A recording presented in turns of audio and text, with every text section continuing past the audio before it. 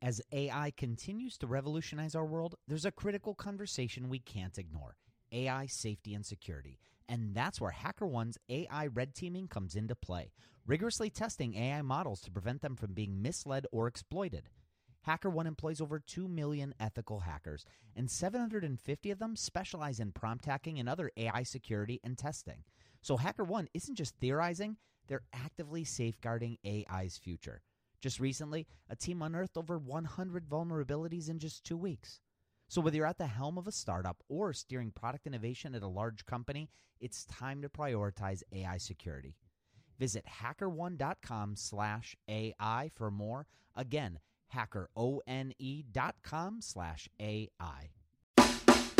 This episode is sponsored by porkbun.com. Porkbun is a refreshingly different domain name registrar that's different from the other ones like GoDaddy or Namecheap. They've got low prices on hundreds of different domain extensions. They've got everything from .com domains to really cool ones like .pro, .dev, .xyz.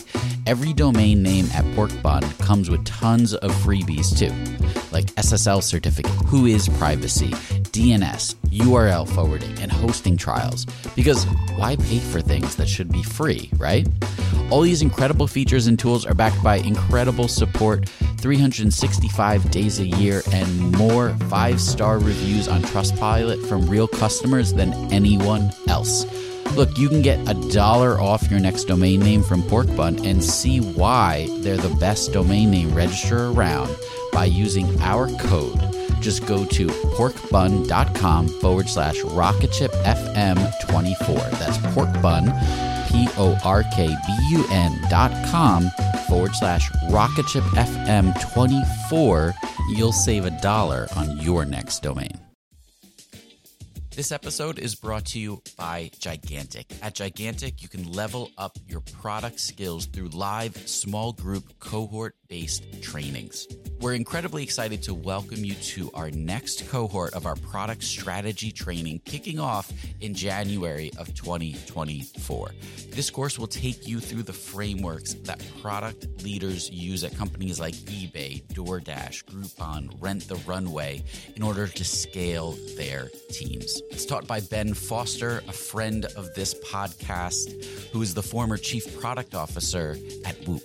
So come join us. Go to gigantic.is. That's gigantic.is. And save your seat for our January cohort. Your potential is gigantic, and we're here to help you reach it. Go to gigantic.is to reserve your seat today.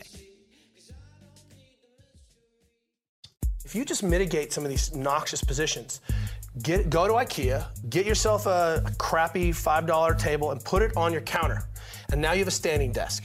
And and if you've ever gone drink, there are these places called bars. Have you ever gone there? I know you have, Doreen. I've heard of it. Right, she's from Boston.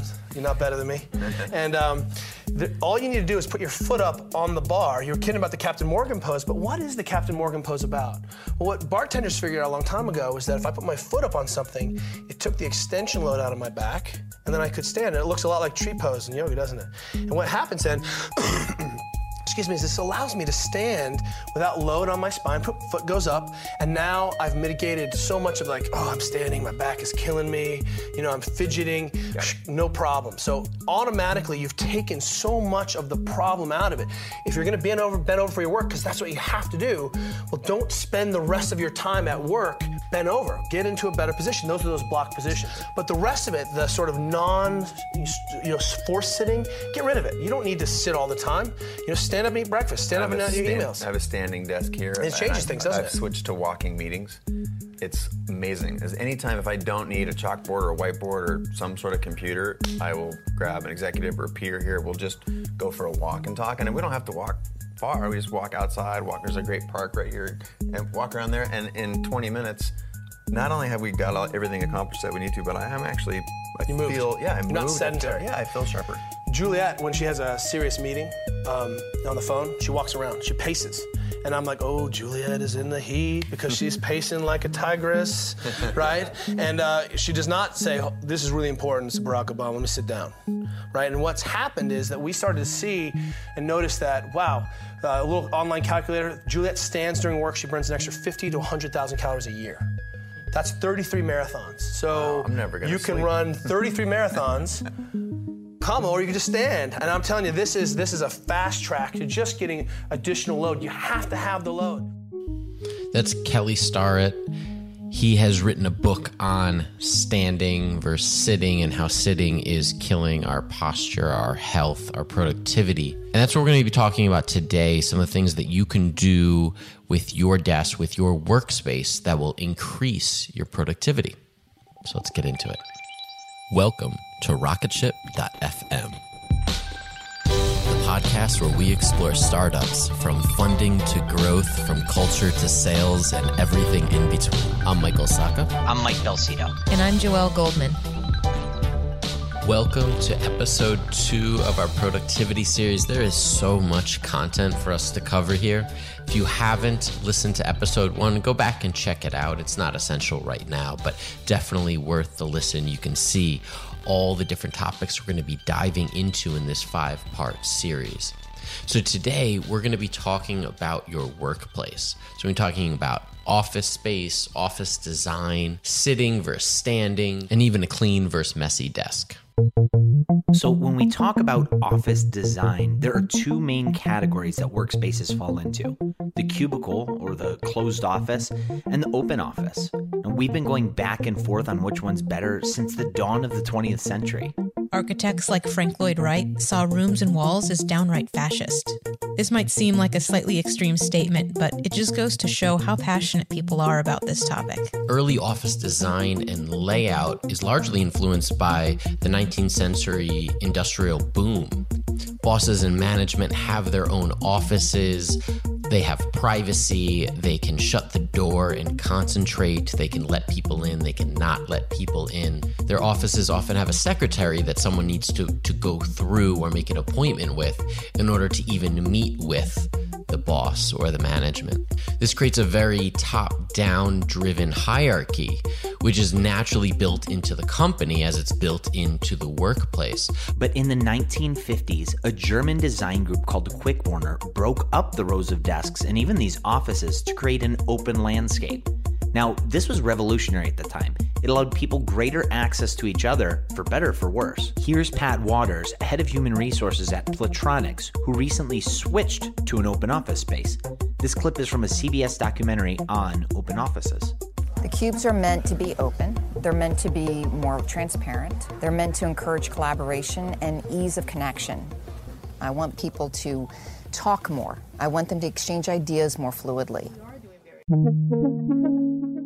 And that is the promise of an open office. Mark Zuckerberg sits with his team, always accessible by anyone in the office. No longer do you have to go through a secretary to make an appointment with the boss. The boss is on the floor working alongside you.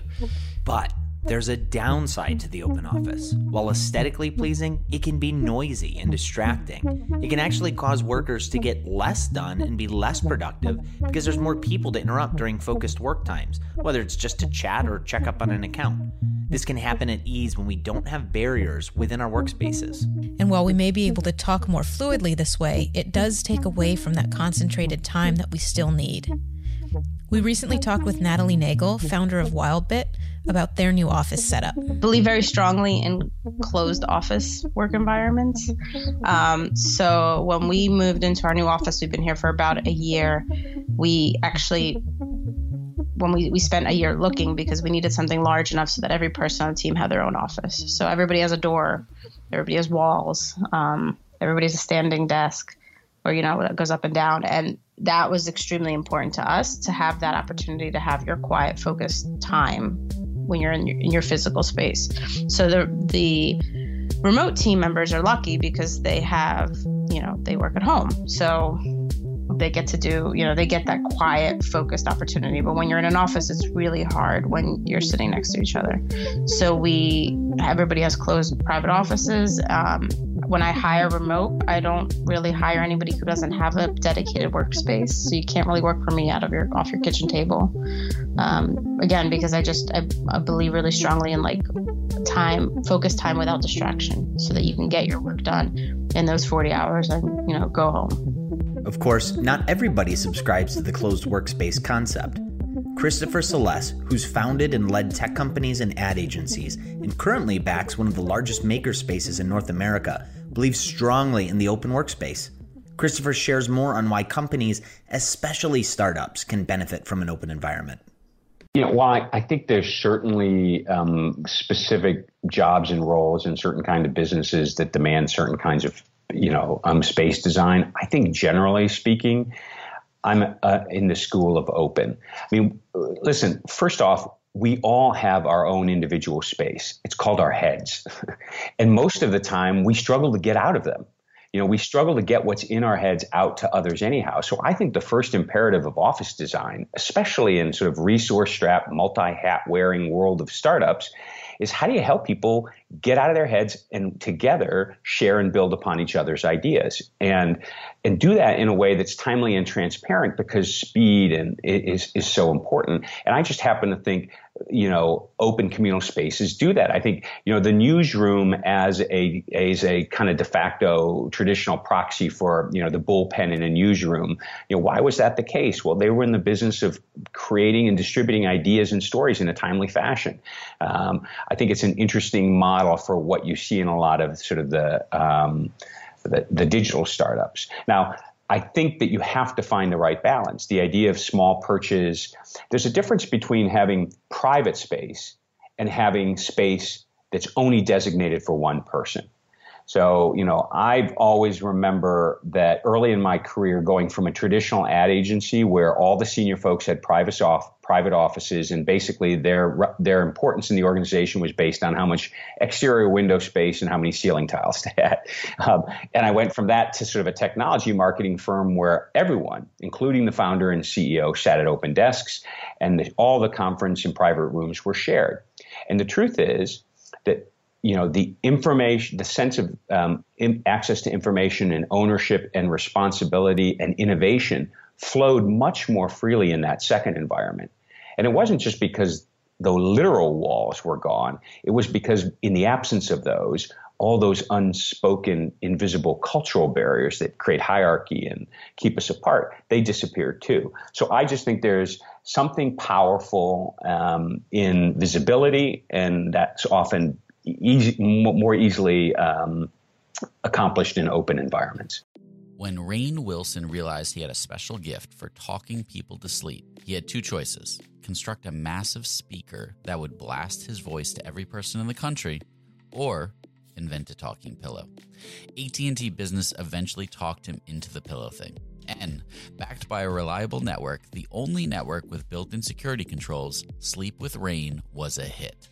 Take your ideas to the moon and beyond at business.att.com. That's business.att.com. A 1998 study in the British Journal of Psychology found that background noise containing irrelevant speech affected workers' ability to memorize prose and do mental arithmetic. In an open office space, this background noise is almost unavoidable. But on the flip side of that, the quieter the office, the harder it becomes to have a confidential or personal or honest conversation. A certain amount of noise is desirable, like a hum of a busy restaurant that allows people, while sitting next to each other, to share freely. Too many open offices that I've been in become just that, this vacant silo of silence. And it almost feels awkward to talk, which is the complete opposite of the goal we're trying to achieve. So there's a balance that needs to be set there.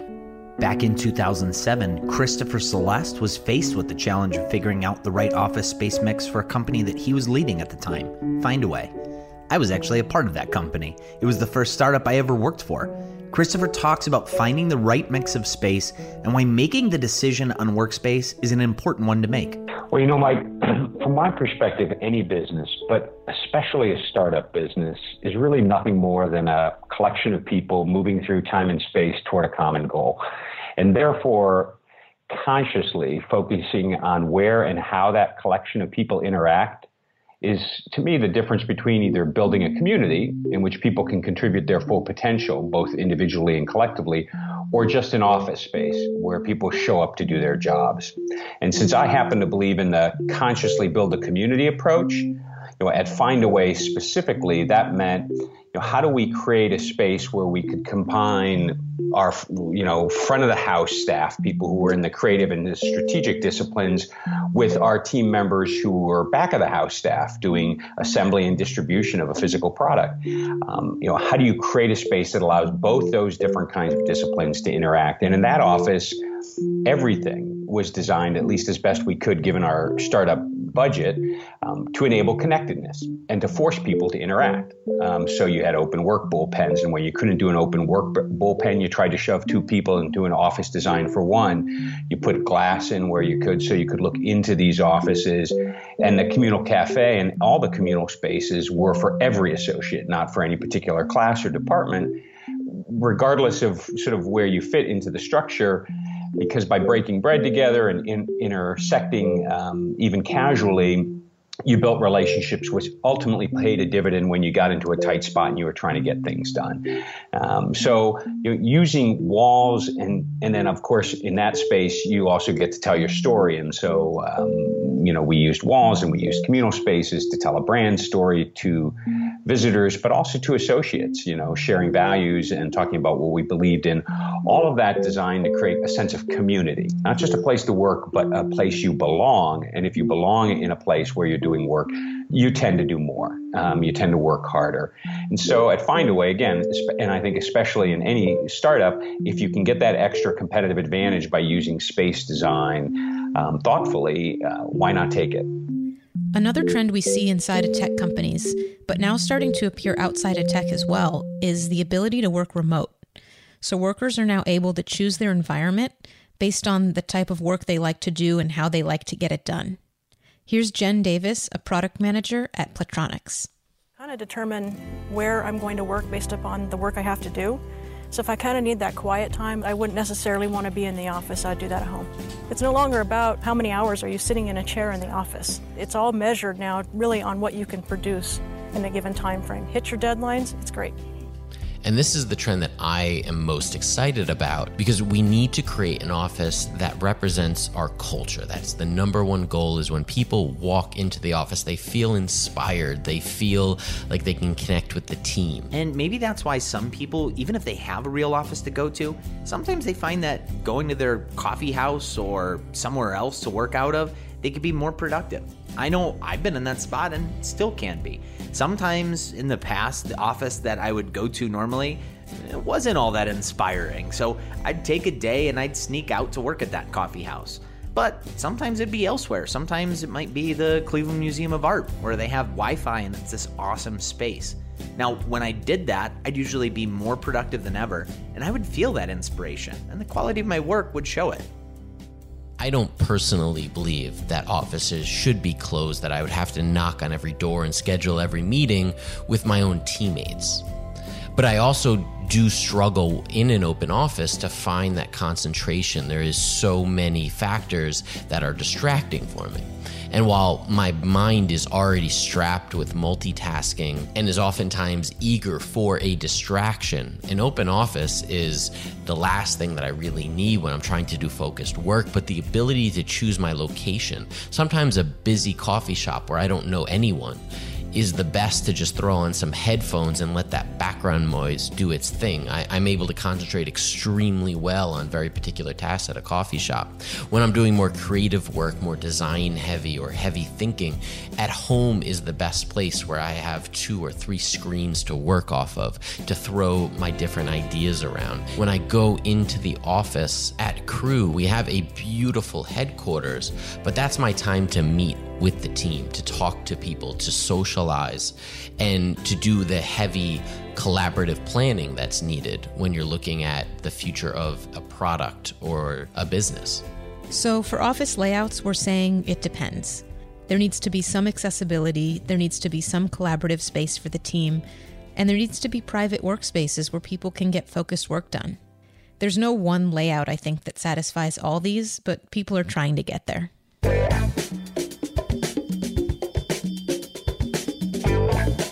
So let's talk about clutter. Now, in an extremely cluttered or messy or dirty environment, it can be extremely detrimental to your productivity. It's distracting, it's demotivating, but what about the opposite? What about a very sterile environment? What does that do? And what does just a little bit of clutter or just a little bit of mess around our desk or our workspace do for us? There are a couple of studies that show that a slightly messy desk can actually lead to more creative thinking. Not to say that you should create that mess, but generally the brain is stimulated by these objects around it. In a sterile environment, the study found that the decisions that were made were often more safe, more conventional, and maybe sometimes more healthy. Kathleen Voss and her colleagues at the University of Minnesota found that participants tested in a messy room at a desk covered with paper came up with more imaginative uses for a ping pong ball than participants tested in a tidy room. There was one study that pitted a messy room against a sterile room, and the subjects in the messy room were more likely to choose a chocolate bar when given the choice between a chocolate bar and an apple. And in the sterile room, they were more likely to choose the apple. While that's a healthier choice, it's also more conventional. So the studies really aren't conclusive as to what's better. It's really up to the individual to decide what type of desk they want to keep and the type of work they're trying to accomplish. We'll be back with some of our findings on a standing desk and even a treadmill desk right after a quick word from our sponsor. So let's talk about your desk. Most likely you are sitting in a chair. You probably have your monitor on the desk or your laptop, and your posture throughout the day most likely slumps down, especially as you get stressed out or you're dealing with tougher issues. Your body will naturally curl and you'll lose that straight back, that straight spine that keeps you healthy. So we talked with Ron Wiener, who you may have seen about 10 years ago on Startup Junkies when he founded Earth Class Mail. He is now the CEO of the Thermogenesis Group, who's best known for workingwhilewalking.com, and they have now developed their own treadmill desks, standing pads, and other products that help you be healthier while working. So these mechanisms in our bodies, we've only been sedentary for the last 200 years since the Industrial Revolution. Before that, we were constantly mobile, agrarian society and so forth. And so it still very much plays a part in it. So we're going to look at two different methods for setting up your desk. The standing desk, which is extremely popular, and the new trend of walking desks. So, first thing is when you switch to standing, what happens? Well, your basal metabolic rate goes up a little bit, your resting heart rate. So you're going to burn a few more calories. How many? Not a lot more. Anybody who puts as a first bullet point weight loss on a standing desk is just that's foolishness.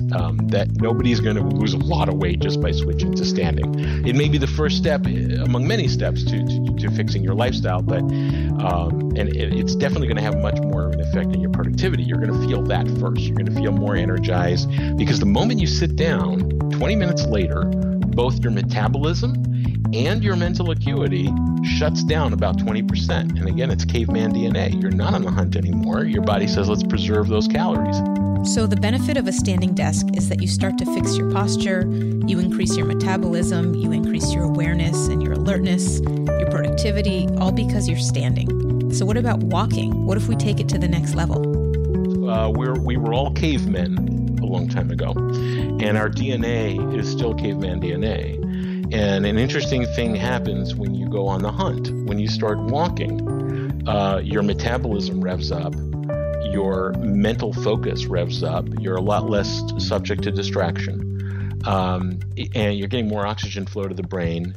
And there's also the positive health effect of you're pumping blood back up. Your calf muscles are like the second heart in the body, and you're pumping blood back up, and you're getting more oxygen. Your thinking improves. So when you go on a walk with a friend and you're talking, you totally lose track of time. You're hyper-focused in your conversation. You end the walk an hour later and you go, wow, it felt like 10 minutes. Well, guess what? The same exact thing happens on the treadmill. And this is exactly what many of us are looking for. How do we stay active? How do we stay healthy? How do we stay engaged while avoiding the negative effects that a desk culture bring on our bodies? You are cranking up your basal metabolic rate. You've gone from roughly 30 calories an hour to just laying there breathing to more like 110, 130 calories an hour. Again, don't reward yourself for doing this or you offset that. It took me years to figure that one out. And you laugh because it's true, right? One Snickers bar, now you need to stand for another 6 weeks to make that Snickers bar. But if you have a treadmill desk, you only have to stand for a week. You only have to walk for a week. So anyhow, but now you're getting your blood pumping back up. Your brain is kicking into focus mode. And so when I first started treadmill desking, I didn't understand this. And I write for a living. I do a lot of writing. And I avoided writing while walking. I thought that it would be too distracting. And eventually I realized, oh my God, it's the other way around. When you're sitting, you get very distracted by the Twitter stream and the email toaster and the Facebook ping and everything, all bleeps coming out of your computer. And you don't get nearly as much work done. When you're walking and your caveman DNA kicks in, you become hyper-focused. And as long as you got a good ergonomic setup, you will be able to type at the exact same proficiency as sitting, no matter how fast you're walking. And you're going to output like crazy. So this is true, so true, Michael, that we had to build timers into the treadmill to prevent people from accidentally going too long. So for us, on standing is an absolute yes, and on the treadmill desk, I am absolutely intrigued. Because the science does point to this. We should not be sitting for 10, 12, 15 hours a day. We should not be getting up, getting in the car, sitting all day, getting back in the car, sitting for dinner and sitting in front of the TV. It is no good for our bodies. We bring nothing but damage to our spine, to our posture, and eventually to our mood, to our productivity, and how we feel every day. So we are a big yes on the standing. And if you've used a treadmill desk, tweet us and let me know what you think, because the science seems very intriguing. Huge thanks to our sponsor today, Bench. Bench is the easiest way to get your bookkeeping done. Go to bench.co/rocketship and get 20% off the first 6 months. That is quite the deal. Plus, you're supporting the show, so what could be better than that? If you've made it this far, subscribe. We have 3 more episodes coming up in this productivity series. We have plenty of content, over 250 episodes in our archives. You can go to rocketship.fm and check out all of the episodes, or just listen right in the feed. We keep them all there for you. If you want to follow us on Twitter, go to rocketship.fm. You can follow me at Michael Sacca, Joel at Joel Goldman, and Mike Belsito at Belsito. All right, we'll be back here. We're going to be doing interviews on Tuesdays and full episodes on Thursdays, so stay tuned.